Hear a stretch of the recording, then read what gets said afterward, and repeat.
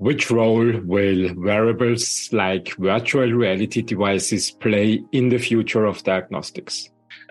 Just talking about neurological insights, there are companies out there who are already able to derive, early stages of dementia. So really detecting.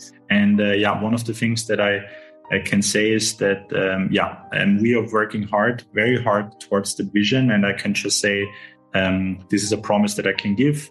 Once, as long as we have the funds to do that and the energy to do that, we will work towards that goal. Again, I personally also believe that this is a future where we all want to live in.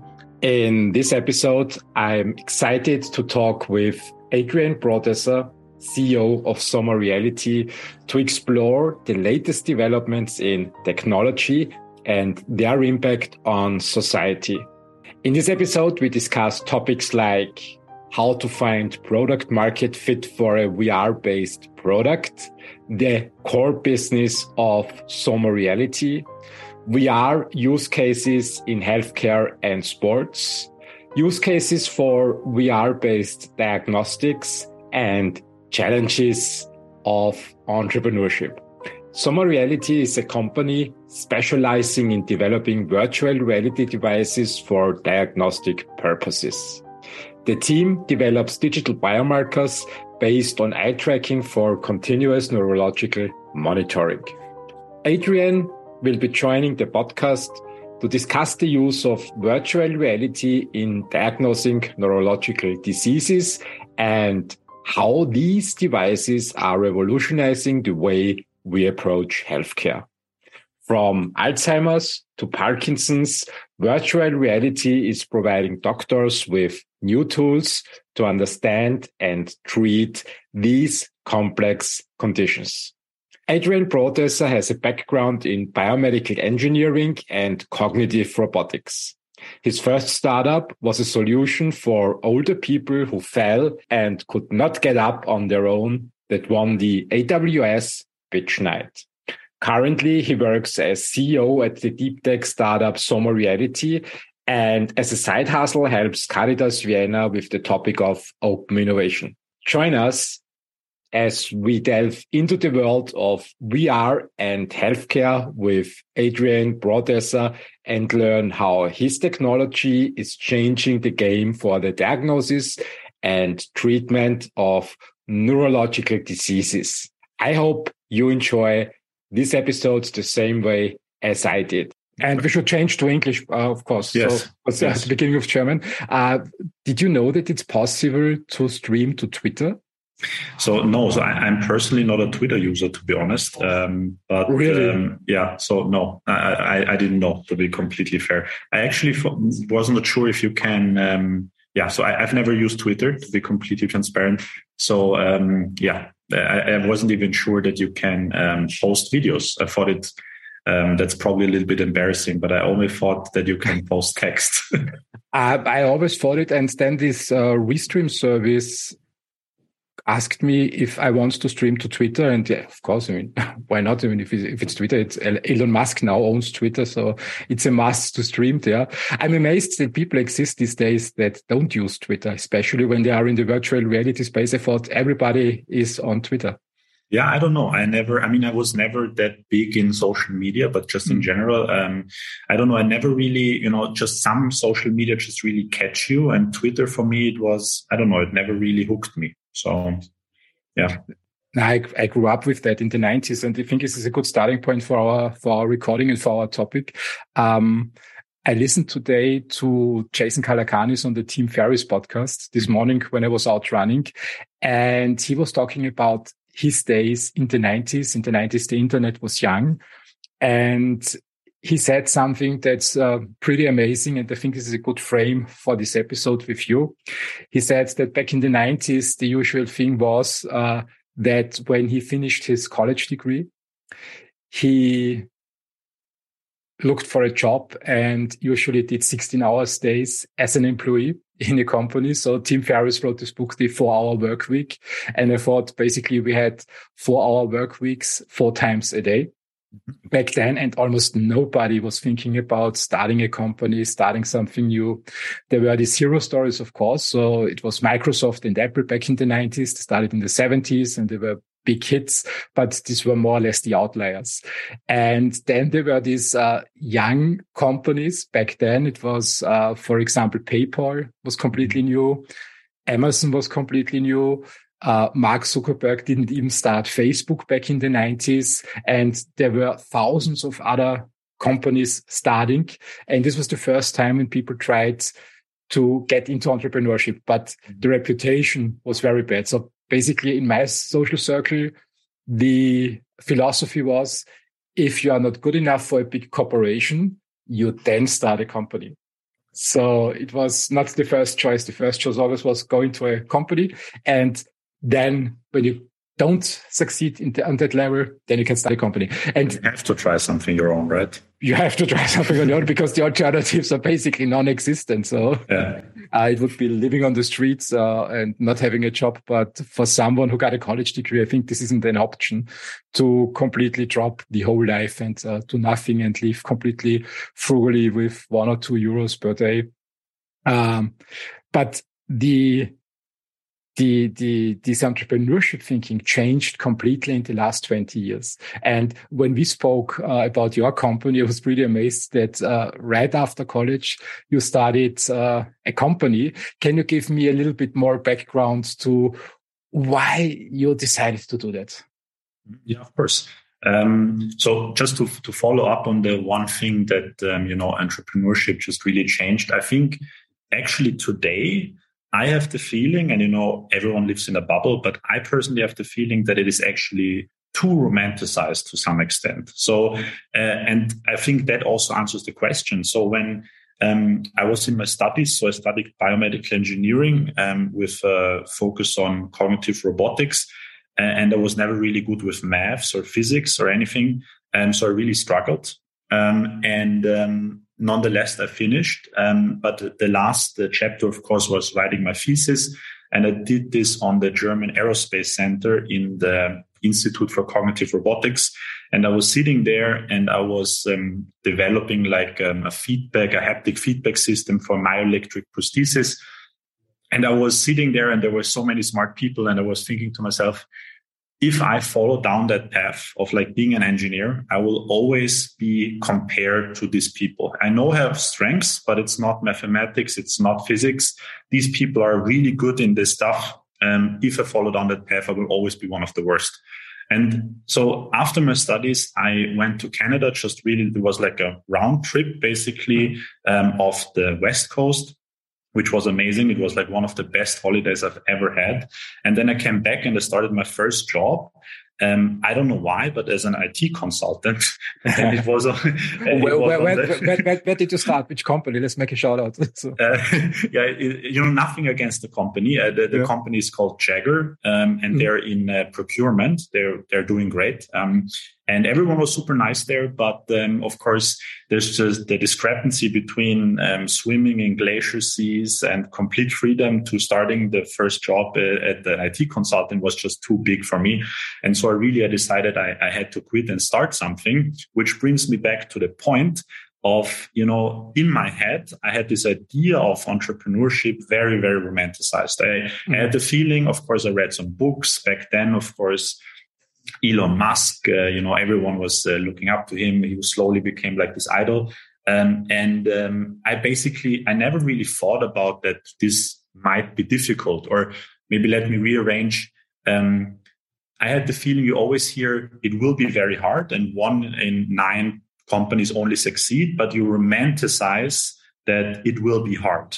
And then once you're actually in it and you actually experience something is hard and it is really hard, it is not romanticized, it is being hard, it is really hard, then you slowly start recognizing, okay, wow, there is a reason why so many startups fail.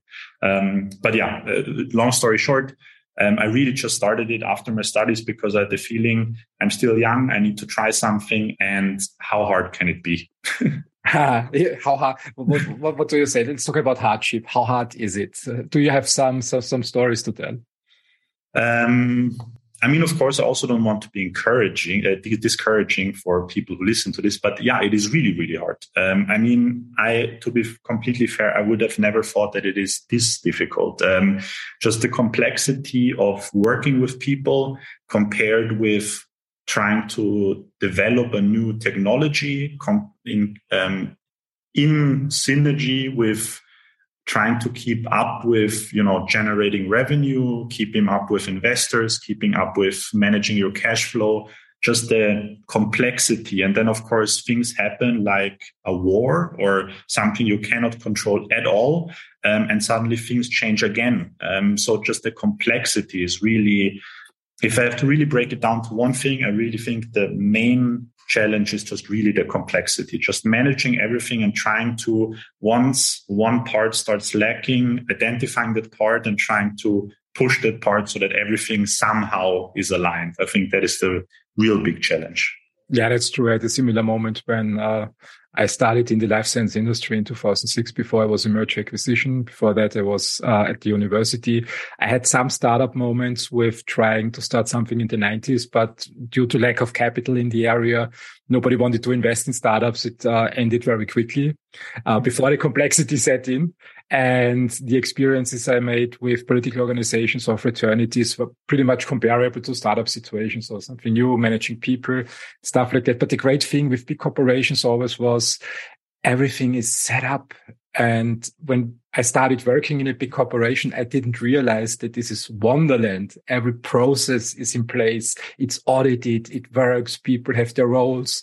They are completely trained in what they need to do. They exactly know which outcome they need to produce to know the connection of the outcome to the revenue. So everything is really nice. And when you are in virtual acquisition and you want something to be done, there are a lot of people who help. Then I started in a startup. And the first thing that I realized was that I had so many ideas in my mind, what we need to do and what is missing here. And then I looked around and saw it's basically just me and a handful of people who are running the show. So learning to scale down, to prioritize, to find what is the right step for today, and not feeling overwhelmed by the complexity and by the many things you potentially could do, but just picking the next step and starting to work hard for one day on this one task and then switching to the next task is something that I basically never had to do in a big corporation. Yeah, learning to say no, right? I think I'm still learning that. It is so difficult to, when you start something, of course, the first thing is you just try to get any traction or any customer or any feedback. And then, of course, this can get like quote unquote addicting, just seeing more people saying what you do is great. But then, of course, there comes this critical point where if you not start saying no to people or to projects, of course, then you also die because you need to focus. And so it's like really, it's highly complex. But of course, we all do this for a reason. So there must be some positive parts to it as well. What is your reason that you stay in the game? So completely honest, I think for me it's two things. If the first one is I really enjoy this, I don't know, I guess you could call it like accelerated learning path. I really think if I look back, just the last 2 years, I've learned so much, and I don't think there's any field out there where I could have learned just similar amounts of learnings, and I mean really life learnings. I don't think there's any other opportunity out there for something like this. And the other part, really, as cliche as it sounds, is the team. I think it is really, if you start something and you experience so much hardship, and of course, I don't want to sound like everything is bad. There are great, great moments. But of course, most of the time, building a startup is really, really difficult. A lot of pain, a lot of difficult situations. And so I think it's basically the same with, in finding a partner. It's like when you experience a lot of things together, hardship, difficult times, this just really bounce together. And it's just a really, it's really a great emotional connections that you have with the other people who you work with. And I think that is very hard to replicate. And again, that's just an educated guess, something that is very hard to replicate when you are in a quote unquote safe environment, right? So when you work in a corporate environment, there's not that much at stake. And so, of course, you probably bound that much. But again, I'm not an expert in the field. That's just a guess that I see when I talk to friends who maybe went down a different road. Yeah, I think the risk of bankruptcy is always there in a startup, initially in the beginning. What I like talking about and learning is the defining moments of companies. What was this defining moment in which you decided, I start a company? What was this single thing? You said you worked in a bigger corporation, in a consultancy, and then had this one moment in time where you said, no, now I start something new. What was the single defining moment where you said, now it's the right time? I mean, really looking back, it was really starting my first job, where I just really realized exactly the things that you mentioned. Everything was laid out. There was basically a career path that was presented. So if you do X, Y, and Z, you will get to X position. And I think for some people that might be a good thing. For other people, also depending on the age, that might not be as attractive. And for me, this literally, I don't know how to pronounce it differently or to call it differently, literally sounded like hell. I don't know. It was like, I wanted to do something. I wanted to still explore what is possible. What can you achieve with, building with your quote unquote own hands, and just thinking about sitting in that chair. And then if you're good in the next 5 years, you will maybe get an office on your own. This was just not something that I really could cope with. So it was like, I need to start something now. And of course, if it fails, that's fine. But now is the time to do something.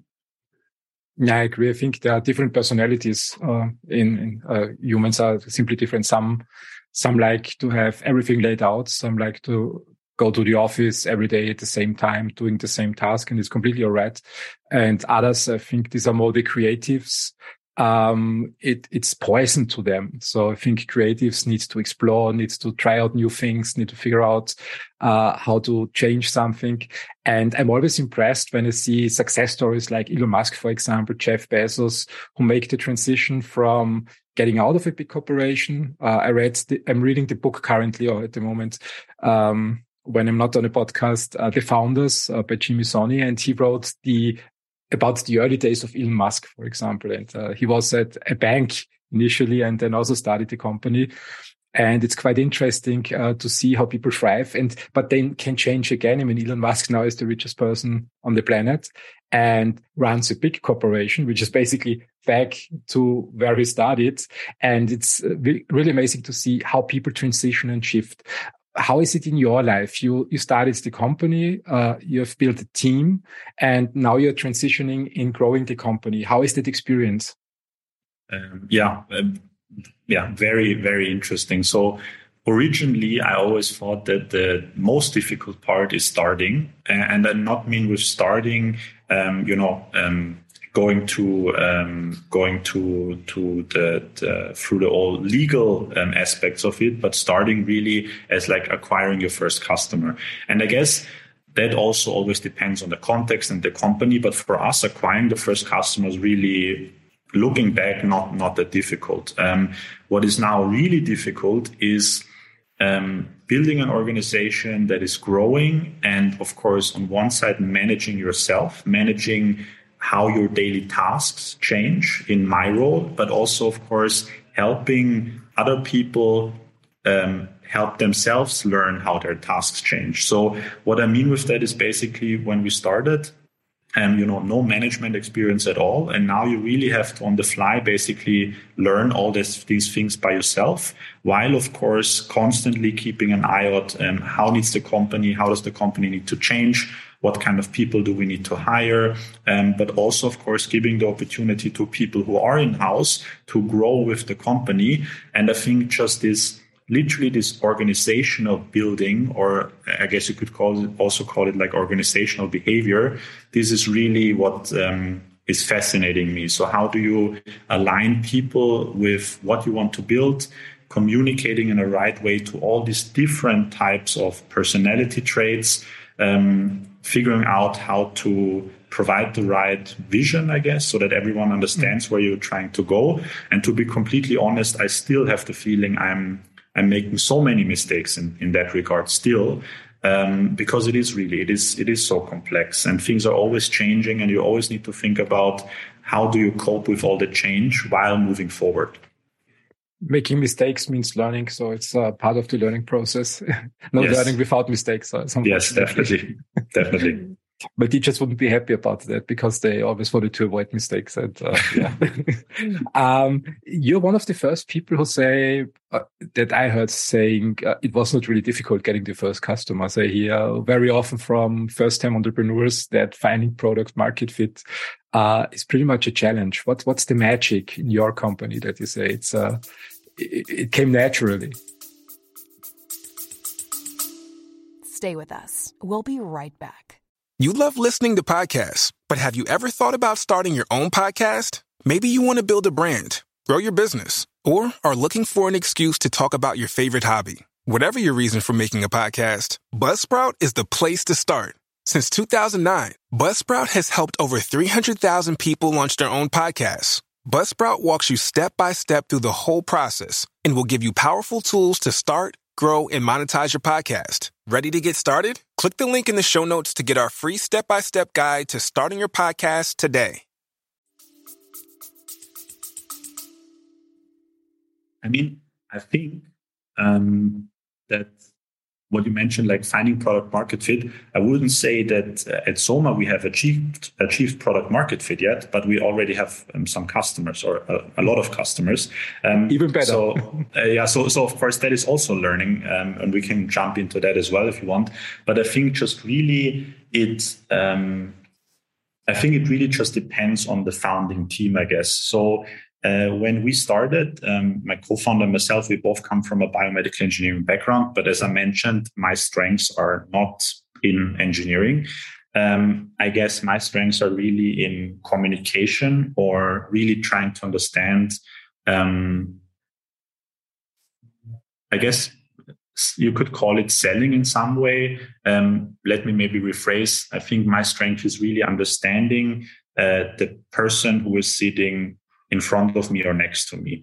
And so we had this unique combination where when we started, of course, we had nothing. We didn't have a product, nothing. We were just two people. And so we really started, like you see it often in movies or in books, because we didn't know better. We just looked online, a list of potential customers, and I literally started calling them. And it was literally like, in the next 2 months, we have a free slot available. If you want to develop something with us now, we can give you a discount. We have some free resources. So exactly like you see it in the movies. And then the first customers were giving us a chance. I think that is something you have to call it. It probably wasn't a sale. It was rather, they sound nice, and let's give them a chance. Of course, it was also very small projects. So the first sale, this is literally how we started. So it wasn't about building a product first. It was literally about selling something first, getting first customer first, learning from them. And so this was always part of our identity. And I can understand that this is, of course, something not everybody would feel comfortable with. But for us, it was something we always saw as the number one important thing in our journey, since we are in a very technical field, to start working with potential customers from day one. How did you have this idea to start? I mean, it's absolutely right what you did, but I'm curious now to hear, where did this idea come from? I mean, most of the time when I talk with startups, they say we're working on a product, and then we try to sell it, and people don't like it. So we tried something else, and then we try to sell that, and people don't like it again. And you did what many sales experts, like, for example, on YouTube, Alex Hormozi is currently quite prominent on YouTube. He explains exactly what you said. Make a list of your potential customers, get your reps in, call them, offer them a product and service. Others, it is not so famous, it's more a little bit infamous. Jordan Belfort did exactly that a couple of decades ago. And also Grant Cardone, who's also an expert in sales processes, setting that up, says, okay, you don't need a product or service. You need to just talk to the customers.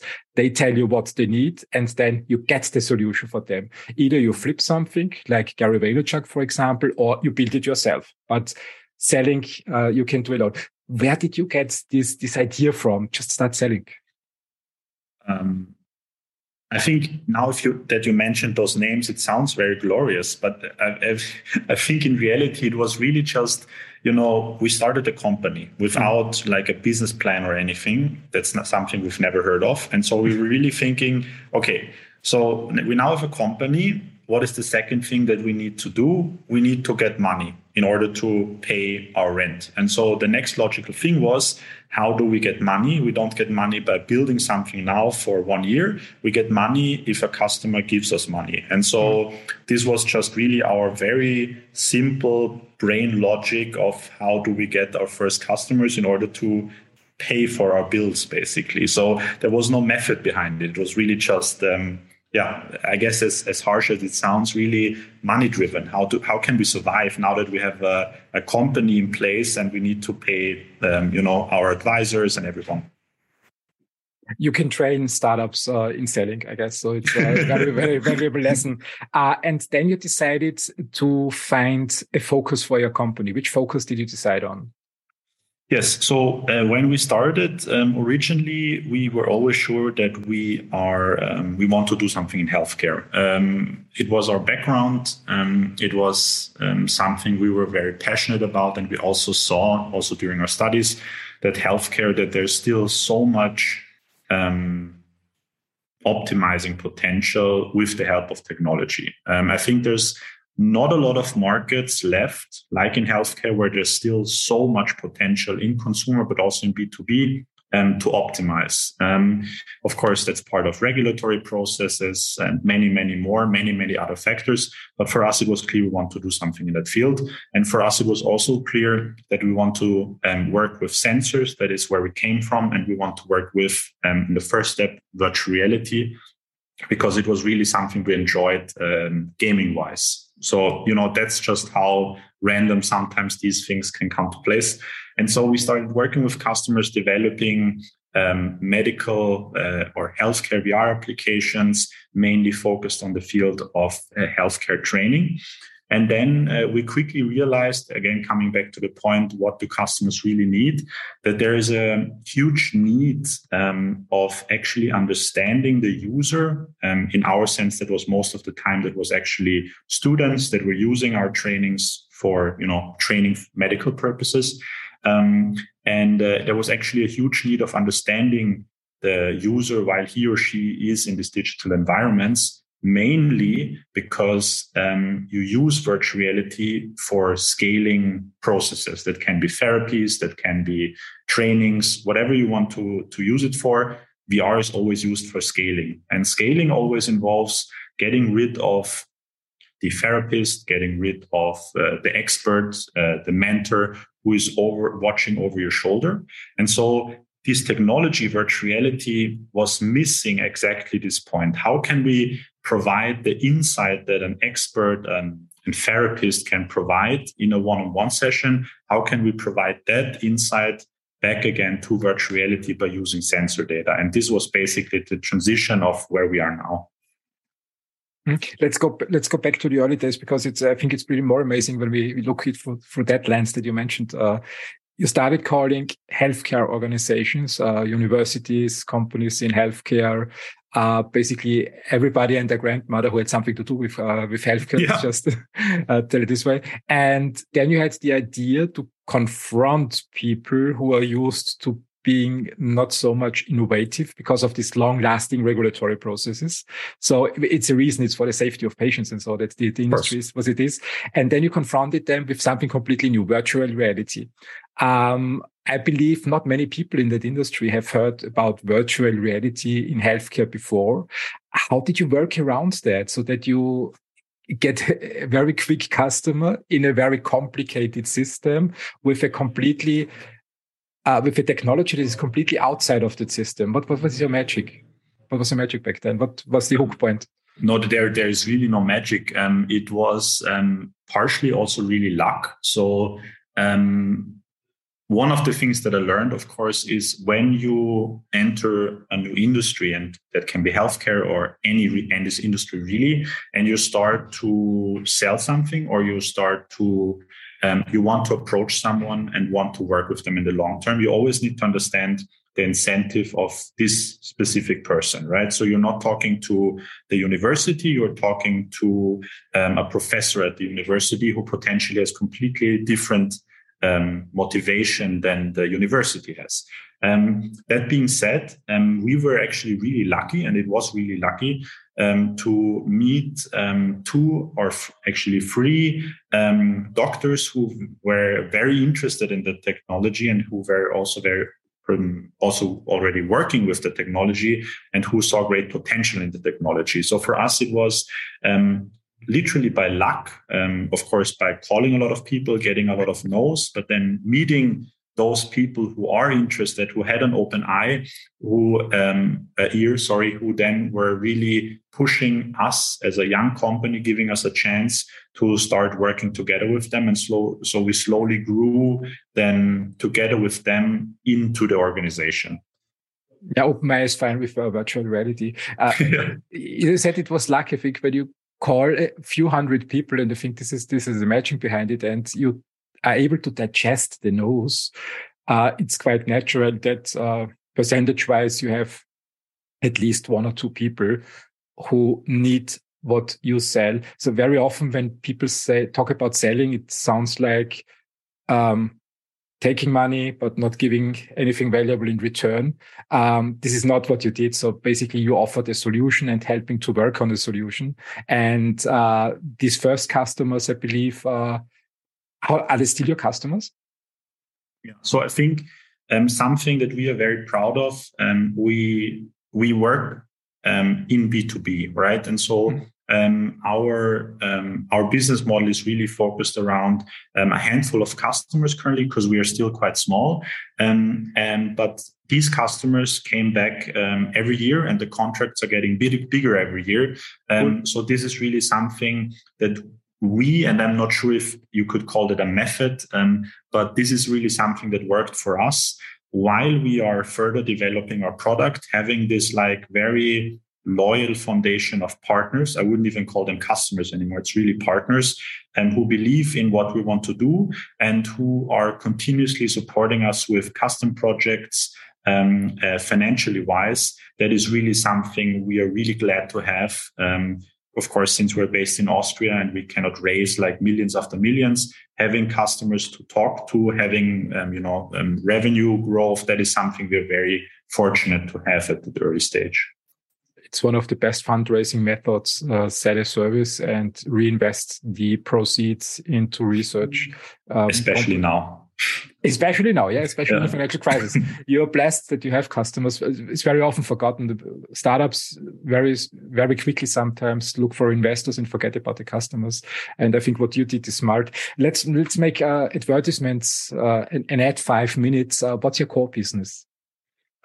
So our core business at Soma Reality, as I mentioned, we have some, we had quite a journey, but now we arrived at really our business model where we are also now raising money.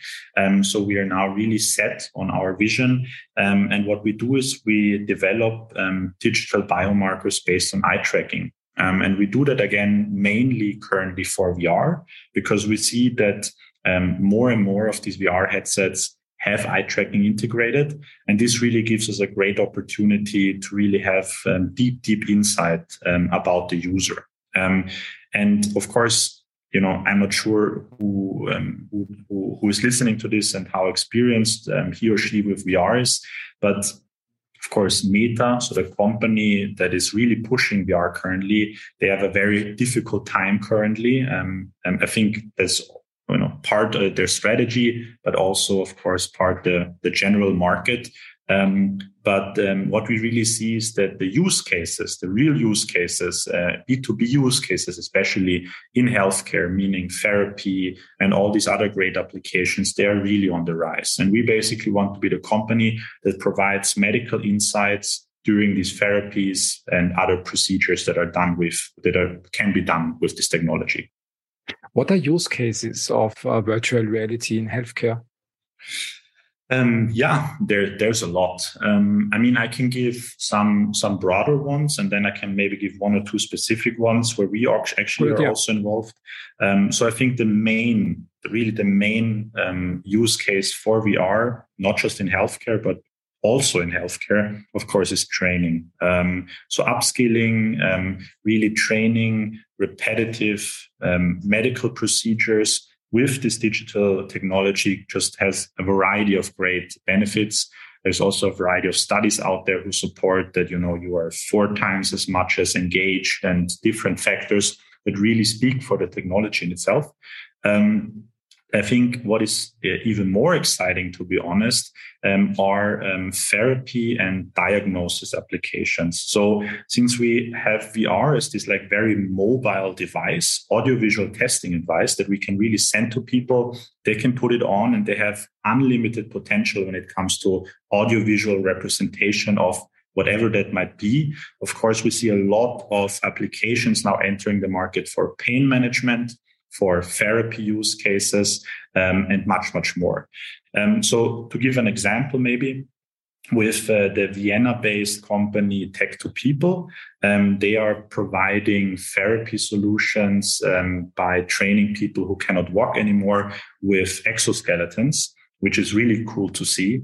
And together with them, we developed a solution so that the exoskeleton movement is translated in the virtual environment. And so people are not walking in a laboratory anymore. They're walking in a gamified virtual testing environment where they can really, interactively interact with the environment.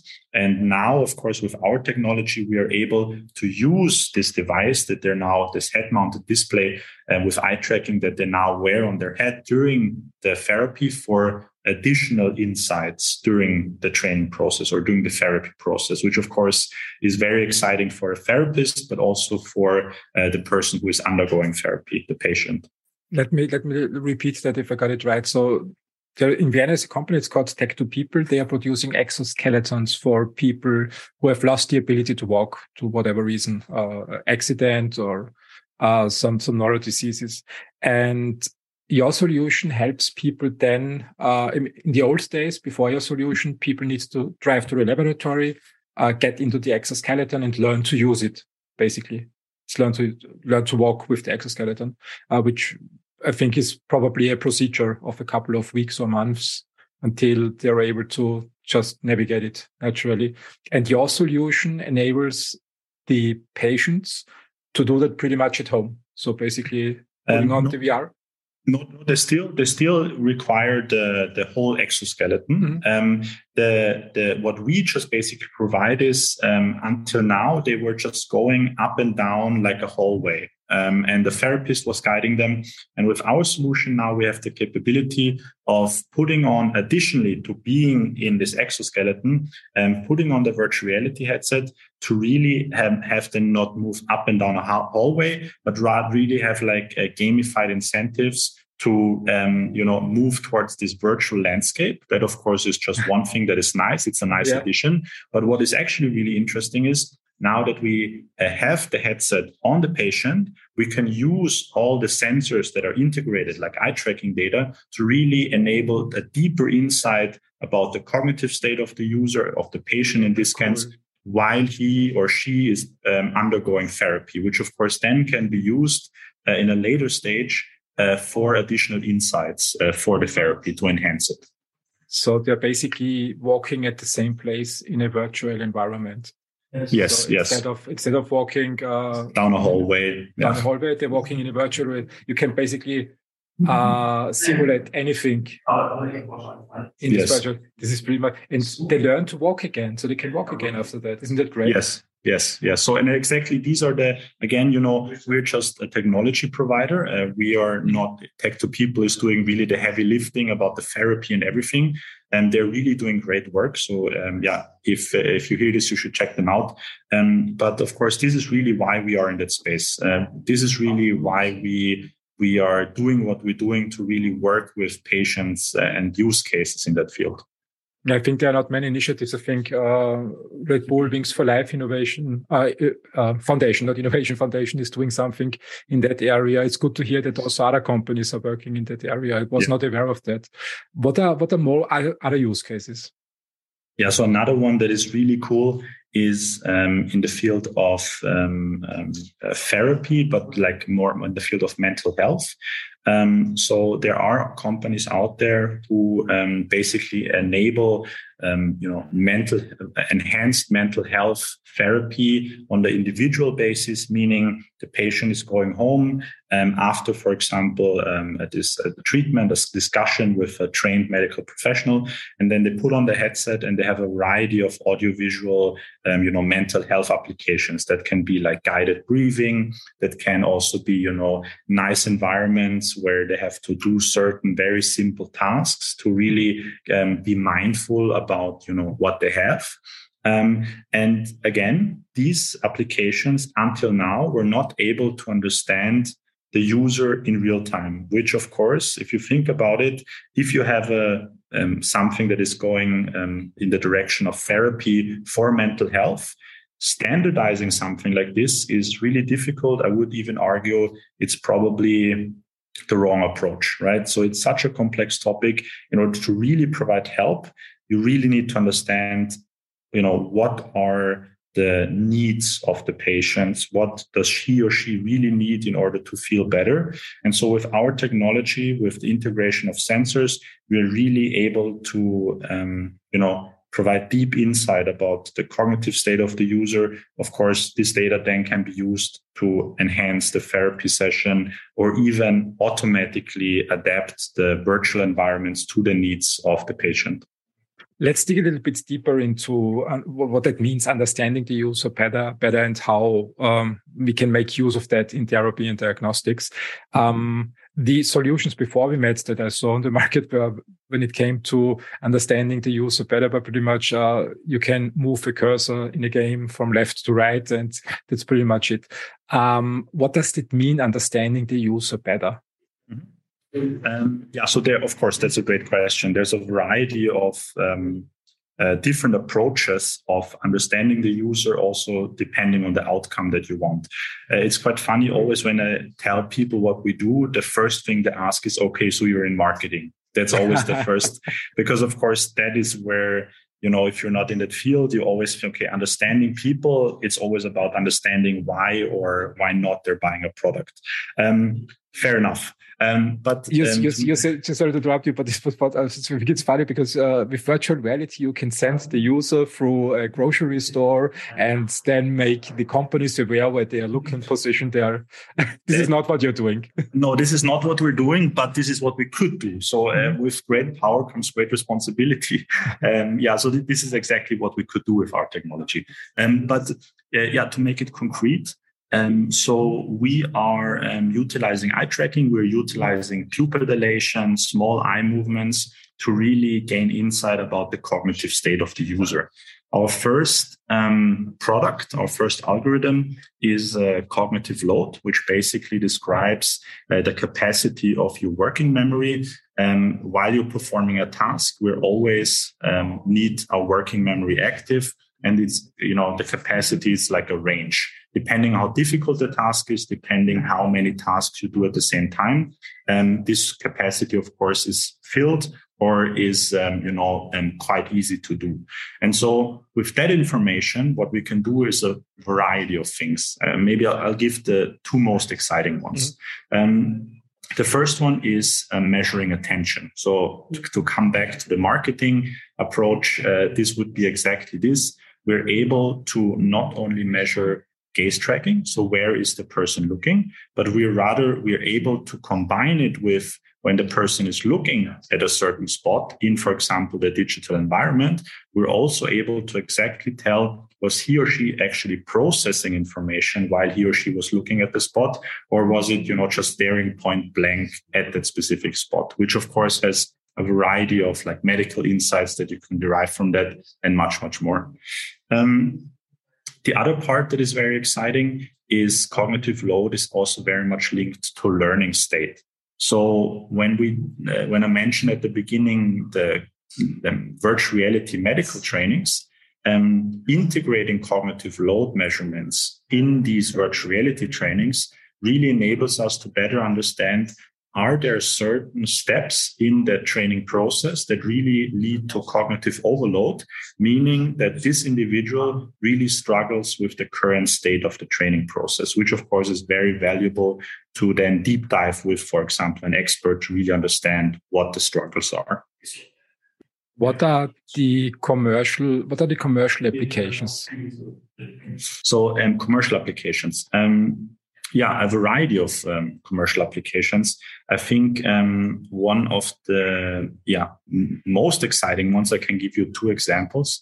The first one is also in the field of medicine, where we work with the company Intuitive. They have their own research grant structure that we recently won, where we now thank you very much.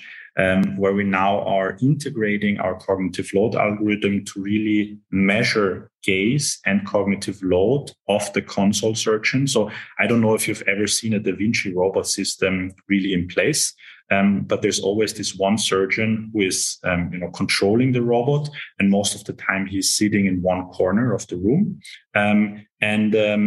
They basically communicate, the surgeon communicates with the rest of the team via voice, or really with, communicating. There's a screen for the OR team that basically visualizes what the robot is seeing inside the patient. And so with our technology, we're now measuring gaze and cognitive load in order to really find out, are these visualizations that we can provide additionally to the communication layer that they're currently using, so meaning voice, can we actually enhance the team dynamic, leading to less errors? So this is one of the examples. Another example is with the company Lufthansa, where we actually use cognitive load to gain insights about the pilot during the training. So these pilots are using virtual reality, which is, I believe, very, very interesting since it's not my field. They are using virtual reality for training for the simulator. The simulator is actually very, very expensive, like 70 million. 1 hour in the simulator is, very expensive as well. And so they're using VR in order to be ready once they enter the simulator. And we use virtual reality together with them and cognitive load measurements to really prepare them and measure where are certain steps in the procedure that we really need to take a closer look at before they enter the simulator. Stay with us. We'll be right back. Money is all around us, and we think about it more than almost every other aspect of our lives. But how can we make more of it, and what's our drive for building wealth beyond just the numbers in our bank account? Join us on the Make More podcast as our host Matt Heslin brings to you a dynamic lineup of experts in the world of investing, business, health, and beyond. Together, they unpack the secrets to not just surviving, but thriving in today's economy. It's about more than just wealth. It's about crafting life experiences, seizing opportunities, and building a legacy. Subscribe now to the Make More with Matt Heslin podcast and join us every week for new expert insights and inspiration.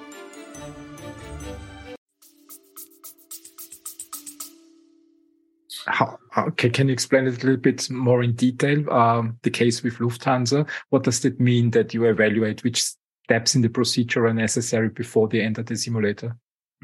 So these simulators, so they're the really the big simulators, 70 million upwards, so very expensive. They run 24/7. So we always like to say 23 hours is for training. The last hour is for cleaning. So they're like fully booked.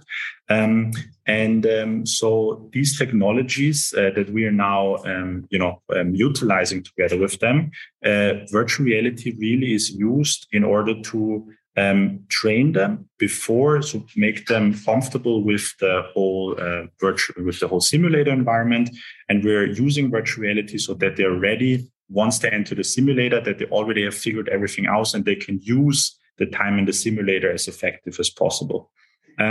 Now, with our technology, so eye tracking and cognitive load measurements, we can now really say, okay, while the pilot is training in VR, preparing himself for the real simulator, we really can see, is there a step during the process where we can really see his or her cognitive load is really, spiking because there is mental overload, because he or she is really overwhelmed with some stage of the progress. And so with that insight, we then, of course, can use that insight to really prepare him or her to, that specific stage of the process, really train that specific part before they enter the simulator. So to rephrase it into my world, so basically the simulators are very expensive. And when you book 1 hour, which I believe the pilots probably need for keeping their license. So they probably need some trainings there. It's not that you can say, okay, come half an hour later because I was stuck in a traffic jam, and start preparing then half an hour later and they have the simulator, as long as they want it. So it's really on the point. You need to be there. You need to be on the point. You need to be ready. You need to be, in the procedure and running through your training, and then you get probably points or something, and you can keep your license and keep on flying with commercial airlines. This is one value proposition that you help them. So basically, it's like a warm up with your virtual reality classes. And the second thing that you can provide, showing the pilot the weak points. So you say, okay, at this point, you were not really paying attention. Is that the right understanding? Yes. So, of course, that is really the first step. So the end solution that we're now researching together with them is actually an attention recommender system. And of course, I don't want to go in too much details because it will get probably too complicated. But basically, since aviation has like these highly standardized processes, which of course is not yet happening in medicine, but that's another topic. So we and we can also jump into that as well if you want. Sure. So we have like this very standardized process during the simulation. And so if we now measure, which of the certain parameters during the virtual reality training, so before the simulator, are overstimulating, are overloading, we then, of course, can have a very detailed discussion why this is overloading. How do we actually make it, adapt the training to your needs so that you are prepared for when you actually enter the simulator. And now in the next stage, these systems would actually be so smart that they understand where you're currently struggling and would be able to provide you with visual cues about the next step that he or she needs to take in the virtual environment. So this is the direction that, these technologies go. So it's basically assisting them in training. Isn't that useful for other industries? I mean, you said healthcare before, and I'm not an expert in aviation, so it's you said that they are highly standardized, and I translated it into my word like other industries are not highly standardized. Not being an expert in aviation, I would say healthcare also, the closer it is to the patient. You mentioned intuitive surgical, for example. I always thought that surgeries are also highly standardized processes, how people walk in, what they need to do before they can do the procedure on the patient, that the procedure on the patient is highly standardized. Of course, always something can happen in the procedure. No patient is the same, but I always thought also surgeons have standardized procedures. Is that the wrong understanding that I got? No, that is definitely not the wrong understanding, but I think you mentioned the key point. Every patient is different, right? Mm-hmm. And so I think this is really the key part. The cockpit of a certain airplane will always be the same. The buttons are always on the exact same position. Of course, that is something we don't have in healthcare. So the level of standardization is just really, there's still a huge gap.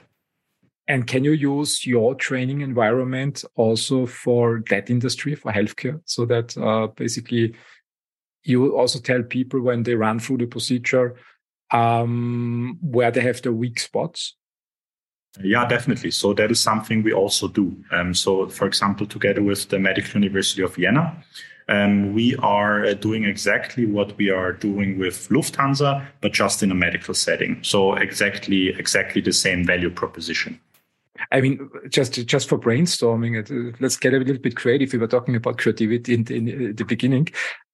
Sports, for example, I very often saw people skiing downhill races that just stood there running in their mind through the race. Is that not something that you can automate with virtual reality or enhance with virtual reality classes? and giving them more information about their behavior during the downhill race, the simulated downhill race? I'm not a downhill expert, but I know definitely. So I can give you an example that we also think is very promising, which is actually gaze training. Mm-hmm. So what I mean is, since you are basically in VR involved in this digital cutoff environment, thinking about downhill, and again, I've never done downhill before, but you could have, for example, let's keep it simple, a video capture of the path downwards. And you could actually use training methods to train when should the downhill biker, I guess, when should he or she actually look at that specific part.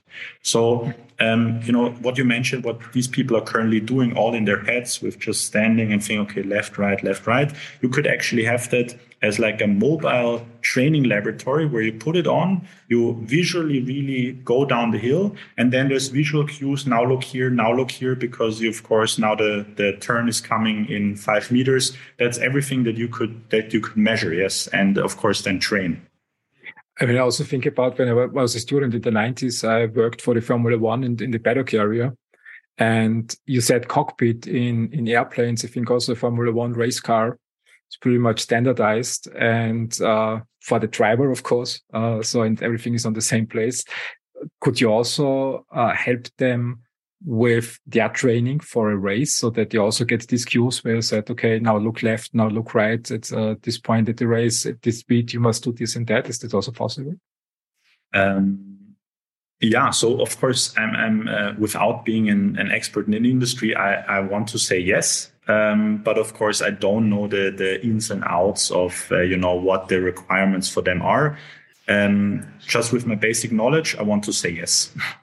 Okay, so basically it's a perfect enhancement to training. What other use cases do we have when we go back to healthcare? Yeah, so again, I think for us, the most promising ones are therapy and diagnosis. So something that we're just really starting to explore is, of course, cognitive load is just the first indication that we are using for cognitive insights. But just the eyes, there's so much information that you can derive from the eyes. And so we're really just moving down the path of what additional information, for example, about neurological insights, about the neurological status, what can we actually derive from looking at the eyes, from just looking at the eyes, which of course then opens a huge new opportunities for digital therapies, digital therapeutics, and much, much more. Which ones are you exploring currently? Where do you see promising use cases? Yeah, so as I mentioned before, something that we are currently really excited is looking more in the field of neurological insights. That being said, why neurology or why neurological insights? There's a variety of things that we find very exciting. The first one is, of course, in general, the adoption of wearables. If we take a look at, how healthcare in general is changing, we see, I'm not sure if you have an Apple Watch. I personally don't have one, but it's here. So yeah. So a lot of people start. Everyone needs an Apple Watch. Everyone. I mean, I personally don't have one yet, but just the adoption of these wearables is just really great to see. To be honest, I think that's definitely the future in healthcare. And if we think about these head-mounted displays, basically also as a wearable, in the healthcare mindset, as a wearable that we're using in order to have certain audiovisual cues where we can have testing in this audiovisual environment, as well as, of course, having sensors like eye tracking integrated in there. We believe that this will really have like a huge impact on continuous monitoring. So what does that mean? Imagine, let me do this a different route. Imagine like you have your Apple Watch right now and you go along with your day. And then after a long day, you potentially look back and really see, okay, there was this one stress spike. I think the Apple Watch can already measure stress, right? And there was this huge stress spike, and you really start optimizing. If that is something you want to do, you can really start optimizing your day-to-day activities about, for example, reducing stress. Now imagine a world where, head-mounted display, let's say Apple is bringing out like glasses, they look like this. We are now able to measure your eyes through the whole day. Mm-hmm. And now imagine a world where you not only have an Apple Watch that says your pulse, your heart rate variability went up, your stress went up, but we're also able to say your cognitive load, just to give an example, your attention during the day, we saw like this huge spike there, and you can actually start optimizing your day also around these parameters. So continuously monitoring cognitive and neurological functions is something I personally believe will be just the logical next step in wearable technology. Stay with us. We'll be right back. Coaching Conversation 2024. This podcast is 100% dedicated to leadership and leadership within the workplace coaching area. We work with companies throughout the world teaching leaders how to coach their employees. This podcast is dedicated to teaching specific strategies, frameworks, coaching models, and now artificial intelligence strategies to help leaders drive greater teamwork, collaboration, cooperation, greater attitudes, better motivation, coaching career development, just to name a few. I hope you'll check out our podcast. And what are use cases for that? I mean, it's basically you say that one day, but is now this virtual reality, this big virtual reality glasses, which are like headsets here, and then you have this.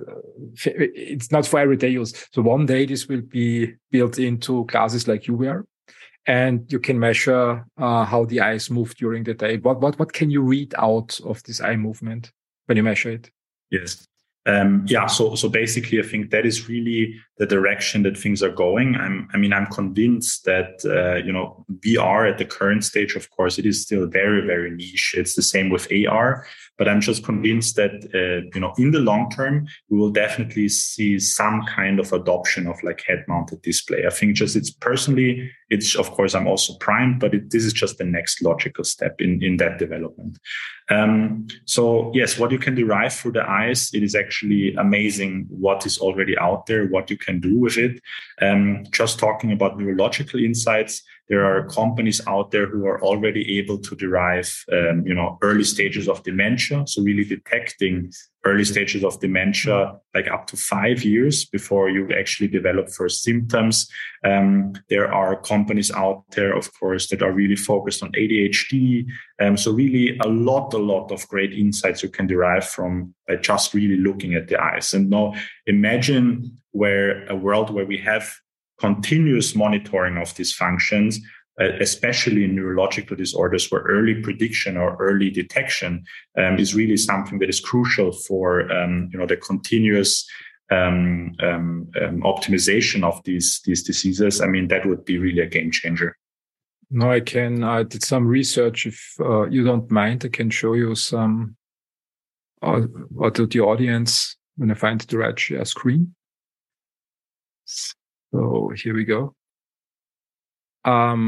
It's Mayo Clinic, for example. It's one of the most prominent clinics when it comes to healthcare. They are conducting studies in exactly what you say for neurological diseases. So it's something that is really ongoing. Also, when I just do a normal search, there are a lot of publications around what's just said, treatment of psychological disorders with virtual reality. And also UCL in London did some projects a couple of years ago, some spin-outs from the UCL. They're also doing research in neuroscience and virtual reality, which I think is quite interesting. So there's a lot of science going on.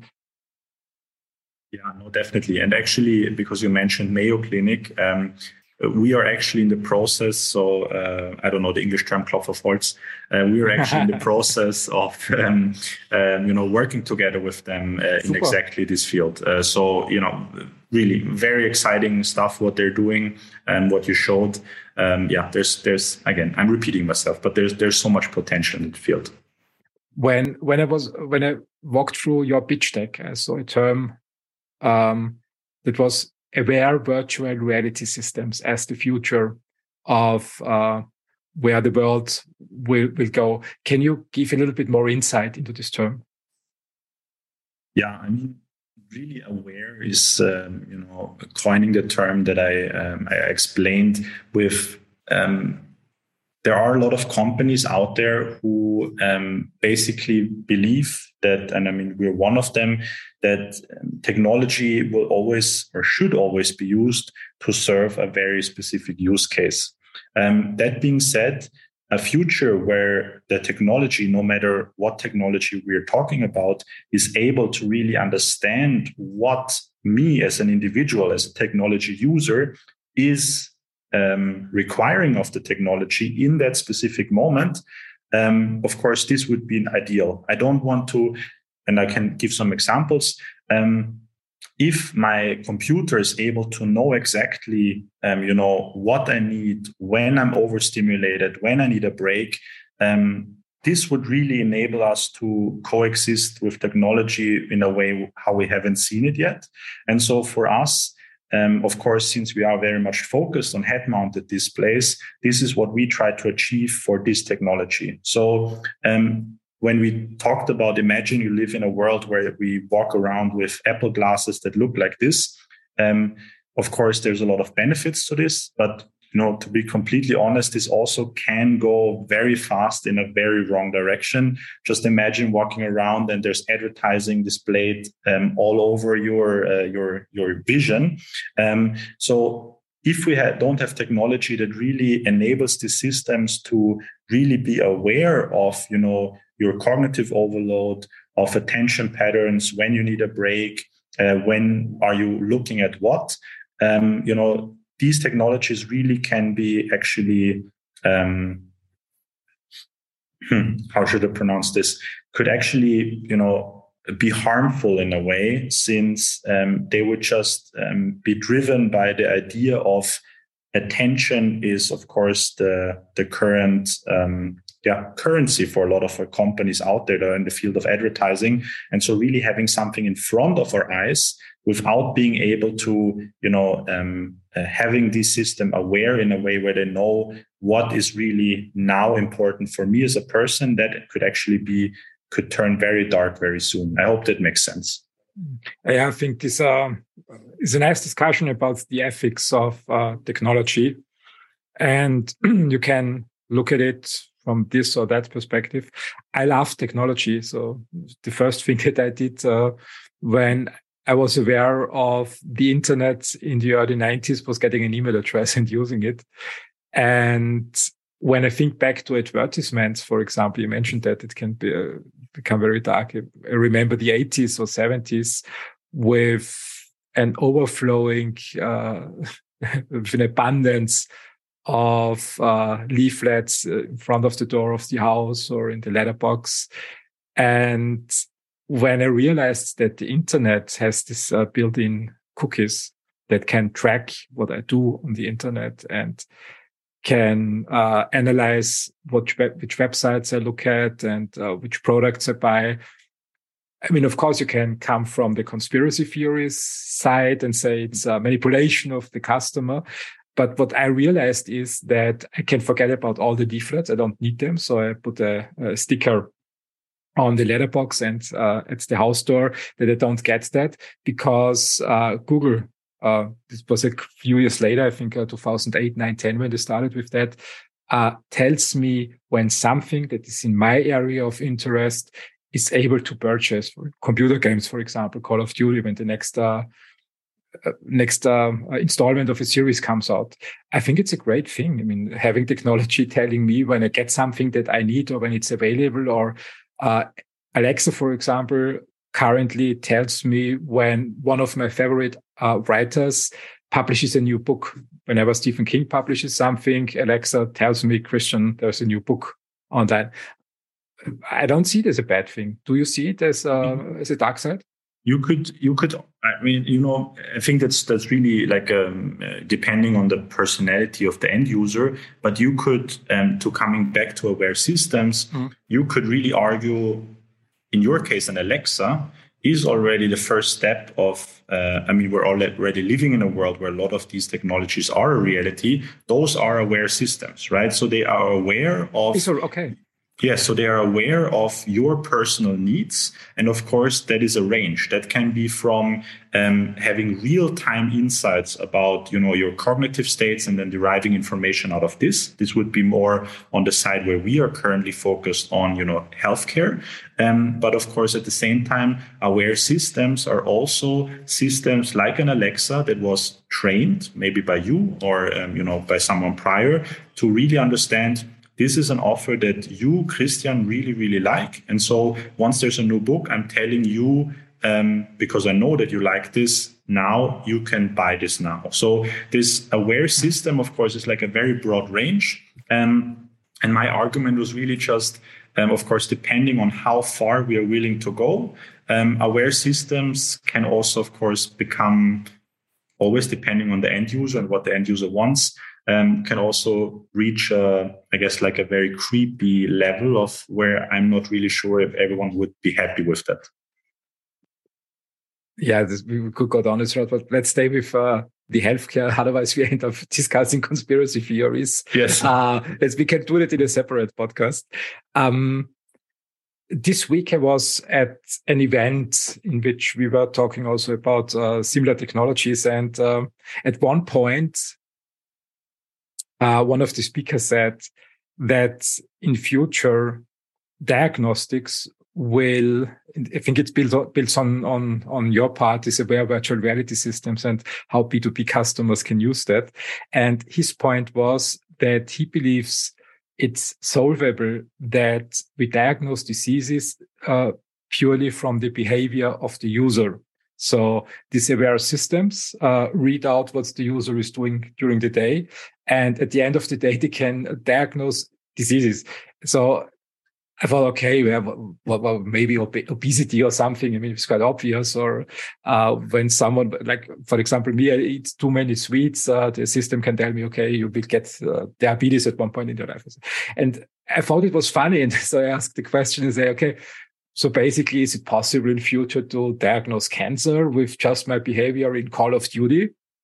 And I found the answer astonishing because I expected laughing and I expected, no, it's not possible. And he looked at me very seriously and said, yes, that's the way everything is going right now. Do you believe that? Is that really possible? Yeah, that's a good question.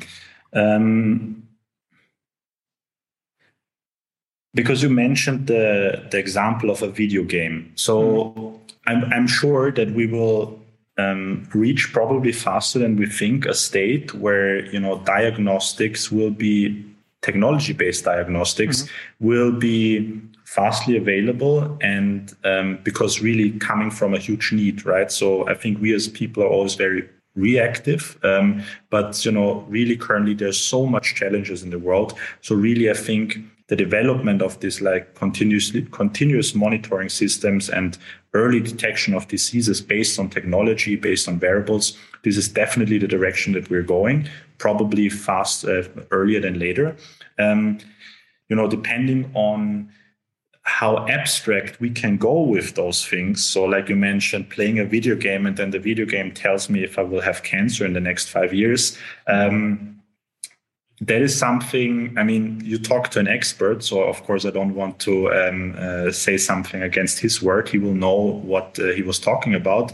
I'm just not convinced that this is something that we will see in the near future. I personally see sensors, so basically wearables like the Apple Watch, that really are linked to certain vital parameters, or again, looking at the eyes. This is something where we probably see the first adoption. Of course, limits are endless.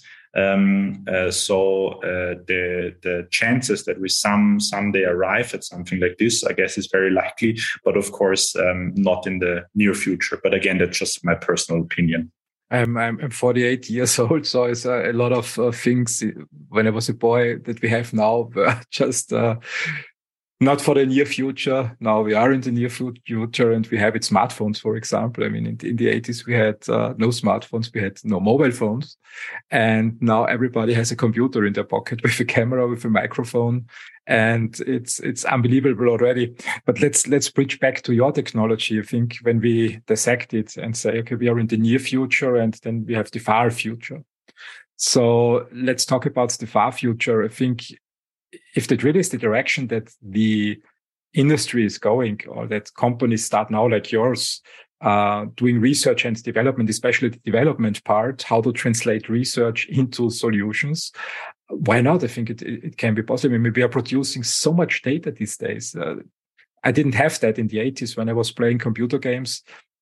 The data is just was in the air and nobody used it, but now it's documented in cloud systems, and I have cameras that can track me. You have virtual reality. It opens up a wide range of diagnostic possibilities. Yeah, no, definitely. And also to make that statement here, historically, I have been wrong a lot of times. So I think I'm personally, from my personality type, I think I'm always a little bit more conservative when I think about what is possible in the future, which of course is weird because in my position, I normally should be the person who says like everything is possible, technology, there's no limit to this. So yeah, please, I'm definitely, I would love to live in a world like this, so just from that perspective, let's build a world like this, definitely. Again, I'm just coming from my background. I'm always, already when I hear something like this, I always start thinking about, okay, to make this concrete, how would something like this look like? And if I don't get like a at least rough plan in my head of how I would do something like this, for me, it's just too far-fetched. Again, this is just a personality type, I guess. It sounds very exciting. I think just a bit of what you said. I think it's cultural influence from culture, Europe and the United States. In Jimmy Sonne's book, The Founders, I read the term premature truth. It means that someday in the future it will be true, but now it's not true. So the interesting thing is, whenever I look at pitch decks from the United States, they have these bold vision statements and start off with 20 years in the future, how it will look like and what they're building towards to. Whenever I talk to Europeans, I have the feeling maybe my sample is very small. So I always have the feeling they're more in the near future. What is really realistic? Definitely. That is. Culture definitely plays a big part in this. But I guess, of course, also culture is formed by external factors also. So just because you mentioned pitch deck, and I'm currently also in the process of fundraising, experiencing all this, I've talked to some American investors, some European investors, and really the difference, European investors, the first thing that everyone asks is like, how much revenue do you have? And of course, then going with the pitch deck out there of like, we will detect cancer by playing Call of Duty, and then getting the question, okay, but how much money do you already now make with it? Of course, then that is a different bridge that you have to get. Yeah, sometimes you have investors or talking to investors who are more in the scale-up business. So they like to invest in companies who have revenues. Sometimes you talk to investors that more into early stage investment. So they don't care about revenues. They just want to help the company moving forward. So there are different areas as well. Theranos, for example, one of the big failures, they went a little bit too far with the premature truths. But let's stay with your truth and what you are building right now. So in this area of aware virtual reality systems, what are the use cases that you want to provide for the near future? So again, as I mentioned, we really see our company as the company that will provide all the cognitive and neurological insights that will be derived based on this head-mounted display once we wear them on a daily basis. So for us, we really try to learn from players who have done that successfully. And so I'm sorry that I always bring up the Apple Watch, but I think it's such a great example because it really achieved, and that is, of course, part the brand Apple, but achieved really adoption. And to coming back to my point from beforehand, when the Apple Watch came out, I was like, nobody will ever wear this. Like that's silly. And now everyone is wearing it. So I have been wrong a couple of times. But what they are doing, right, in the first step is really just measuring your heart rate variability. They're now doing first interpretation of the data with stress, but it is something that is interesting for a lot of people and for a lot of use cases. What does that mean? Apple didn't start by telling you will have a stroke in 5 years. They started by building this foundation first, gathering data first, and then, of course, making very subtle first interpretation of the data that they collected, like, for example, stress. And so for us as a company, we really believe that the huge potential in the first step lies exactly in this step. So taking eye tracking data and really measuring basic neurological and cognitive insights that can be interesting for example, as I mentioned, a Lufthansa, while at the same time being interesting to enhance training processes or therapy processes. So really starting with the foundation of just having continuous insights about, basically your brain functions, if you want to call it that way, to really then build on top of that collected data to really go down the path of specific diseases. That's a great thing. The thing is, I think the challenge is when people are used to a technology, it's very easy that they understand what needs a technology, what needs they have that the technology can fulfill. Mm-hmm. With VR, I think it's a little bit more challenging because how many people have a VR headset at home already? I think it's very niche. When you could pitch now to your ideal customer, how could you translate that into their world? So what is the hook point that you can deliver? Why should someone who never used a virtual reality headset, when they listen to this episode, pick up the phone and call you? So of course it depends on the field you're in. But let's say you're in the field that we've talked now for the last half an hour. So really diagnostics, healthcare, treatment, therapy. I think one of the most exciting things about VR is that for the first time, we are really able to send something, this VR headset, to people's homes and have like unlimited potential for one, audiovisual representation, as well as movement in three-dimensional space. That sounds very complicated. What I mean is you are now able to just put on this headset and be, completely immersed in this digital environment that basically provides a step-by-step guide, if we think about like physical therapy, to move completely automated and guided in that virtual space. I think that is the main takeaway why VR in that field is exciting. If we now add that virtual reality is basically a completely digital environment with, of course, what we do, sensors integrated that provide additional insight about the user, you're basically now entering a step where therapy let's stick with therapy, with these technologies are now being able to actually start to be better than the real therapy, because we can now start actually measuring more than a professional would be able to measure while he is just performing therapy with you.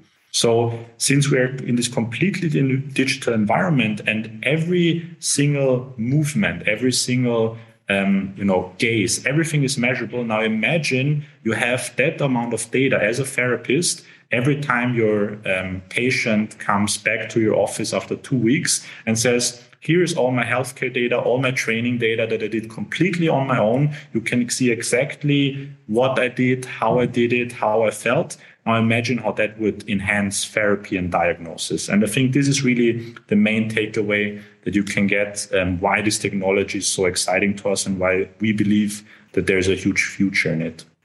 It's like having for home training, having a trainer or a coach at home who observes the patients and feeds back the data then to the physician.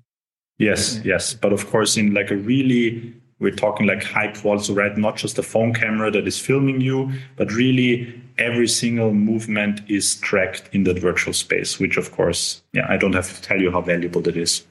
Yeah, I mean, it's like stroke, for example. I mean, what man would like to talk about weaknesses? Of course, I mean, I always, when a physician asks me, do you feel sick? I always say no. So having such data enhancement, I think, is very helpful for physicians to get additional data to the observation of the patient. You mentioned pain, so that you also do measurements in pain. I always thought pain is subjective. How can your solution help making pain objective? Yeah. That's a great point. So, I mean, you are completely right. I think that is important to start with. Pain is subjective. That being said, and that is something we currently research together with the Medical University of Vienna, where based on our cognitive load algorithm, as I mentioned, we can derive attention. And there's a lot of research out there that supports the hypothesis that attention or certain attention patterns are actually correlated with a felt pain level. So what does that mean? Our hypothesis is that if we just go back to the use case with, for example, tech to people, where imagine you are in this exoskeleton, you are proceeding with your therapy, and now we have the ability to measure based on pupil dilation, based on small changes in eye movement, we can measure your attention. And based on this, we can derive insights of how potential pain levels or pain thresholds are changing. Imagine how valuable that would be for a therapist, because of course, while you are moving in that exoskeleton, you're not constantly saying, now I feel a 2 of a pain, now I feel a 8 of a pain. That's not how therapy works. So just having indications of, if that is possible, of how, attention changed during these therapy session and therefore correlating to certain pain levels, that would be immensely valuable for therapists to, of course, then later on enhance or change how the therapy approach can look like. Yeah, I think also developing new therapies, new drugs, drug development were against pain. The research I was part of always had a problem in measuring pain because it's so subjective. It is. The only thing you have is a scale from 1 to 10. Yes. And then it depends on the user. Also from martial arts, I mean, one person feels pain very quickly. The other person has a higher threshold, and the subjective experience of pain with more training in certain exercises when the body gets used to just goes down. But it also risks something to break much quicker because the signal is not there. And when the joints reach the breaking point, it just you just realize it at the end when the process has gone too far. I think it's a great invention. I have 3 questions left. Yes. For you. So let's start with the first one.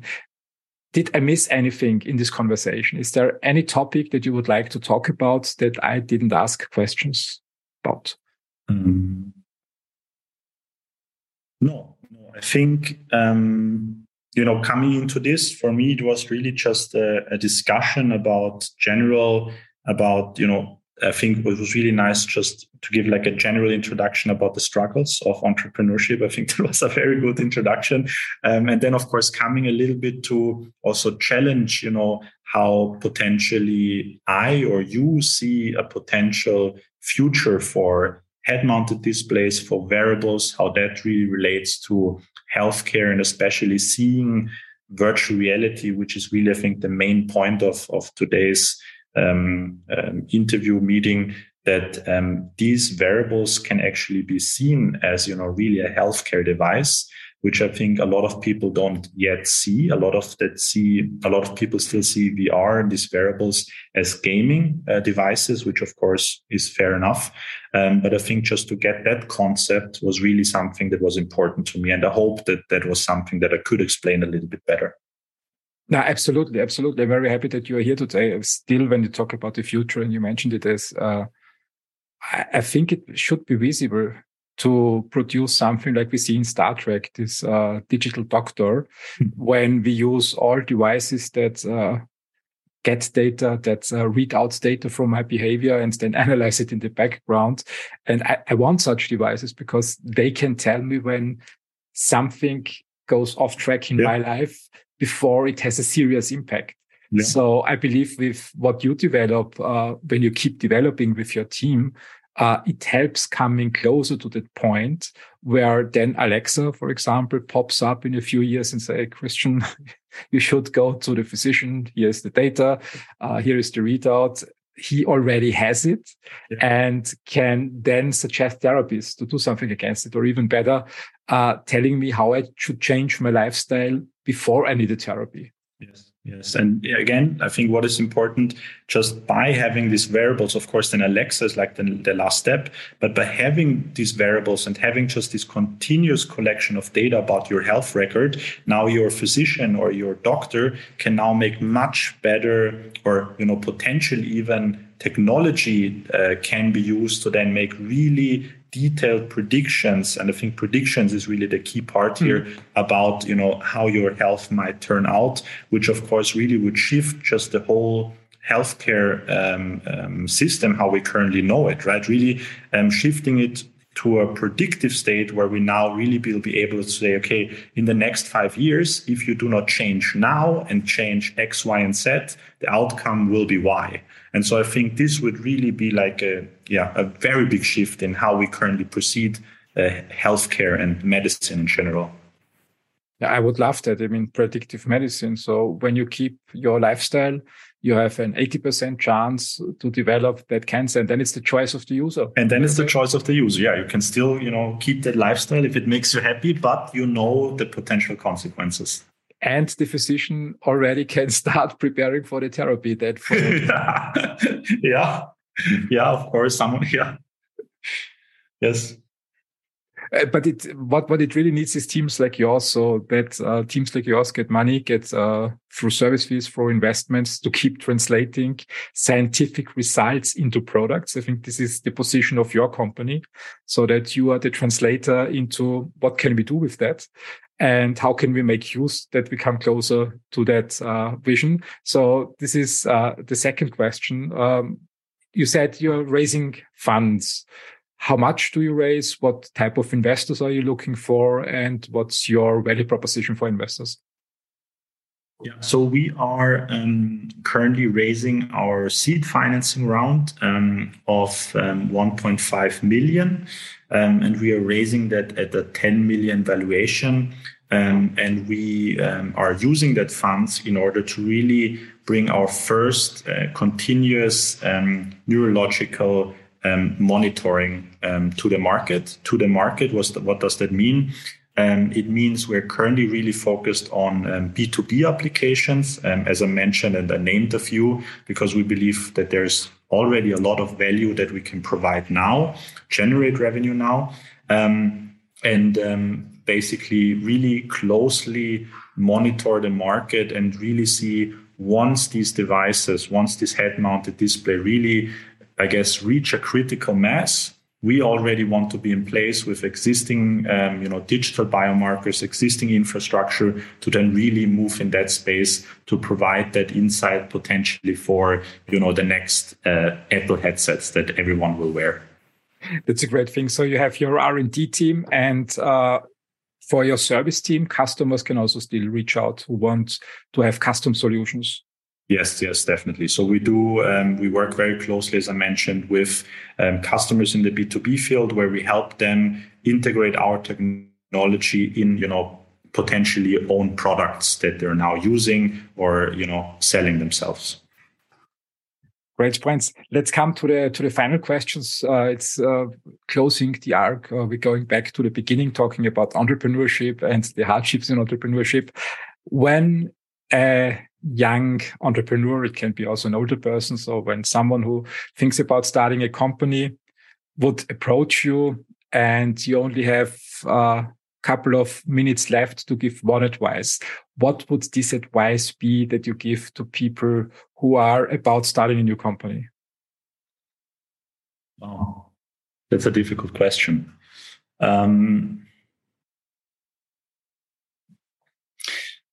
Okay, maybe I have three points that I would probably add. The first one that I'm really currently learning, and again, I've been doing this for 3 years now, so I'm not at all experienced. I probably will still have a lot of more learnings going through the next coming years. But if something that I start learning now more and more is actually really take time for breaks. It is something you always read, you always hear, and then you're always like, nah, it's like, I have my dream, I want to do this, I need to work hard in order to achieve it. The people who said this said it for a reason. It is so important to take breaks. It's not cool to work all the time, every time. It's important to really take time to reflect. And that, just to give an example, most of the times when I have been working for 7 days a week, and then I really take time off and start thinking about what I've done, the best ideas, and also most of the time the solutions for the problems that I've been working so hard on mostly come very naturally. And I think that is something that is really not valued enough, to really take breaks, to really think about where you're going, why you're going there, and how to solve maybe that concrete problem you're thinking so hard about. Which really brings me to my second point. When you start a company, really sit down with whoever you are founding that company and really think about why you're doing this. At our company, we haven't done that, and I'm very lucky that we are still all friends. We work together. We work great together. But I know many stories where the founders were not as lucky because they just started and they didn't talk about where they wanted to go. Once you start you're raising your first financing round, things get very, very stressful. I mean, it's always stressful, but things get more stressful. And then if you have one person in the team who says, I actually never wanted to become a unicorn. I wanted to, grow slowly, just do cool stuff. And the other person is going for venture capital. That's a huge problem. I think the third part is, I don't know where I heard this, but just really continuously with the whole team talking about where you want to go and why you want to go there. And I think something that I still struggle with, or I still see I need to be better, is just continuously talking with your team and really trying to understand, this is where we go. Are we all still aligned that this is the direction that we want to go? And if someone says, this is not the direction that I want to go, or I don't believe it, that there's no hardship in this, but you really have the capabilities of saying, okay, but then we have to go separate ways, and really continuously asking these questions. This is where we go. Do you want to go with us? And if no, that is totally fine, but we have to have the discussion. I think these are probably the three steps that I've learned until now. I couldn't agree more. Taking breaks. I've noted down taking breaks. And the other 2 points I would summarize for myself in aligning interests with the stakeholders. So with all stakeholders, not only the investors, but also with the customers, with the employees, so that the whole ship is moving in one direction and not in the 20 or 30 directions simultaneously. Yeah. Great points. Thanks for sharing. Adrian, I'm at the end with my questions. I'm very happy that you are part of the podcast. I think it's really great what you are building, and you have a great vision. And I can imagine that when you keep going and your team keeps going, that in the not so far future, probably we have these digital physicians that help us understand our health better and help us to stay healthy long in our lives. Thank you that you pursue this quest. Of course. Thank you very much for the opportunity to speak on here today. And one of the things that I can say is that, we are working very hard towards the vision. And I can just say, this is a promise that I can give. Once, as long as we have the funds to do that and the energy to do that, we will work towards that goal. Again, I personally also believe that this is a future where we all want to live in. Very excited that I have the opportunity to work towards that future also with our team. I'm pretty sure you get the fuel you need to move forward towards the future. Adrian, have a great weekend. Thank you very much for being on the show, and we see each other soon. Yes, thank you so much, and stay healthy. Have a great day. Bye. Bye. Did you like this episode? Then please subscribe to the channel. You help with the growth. Thank you very much and have a great day.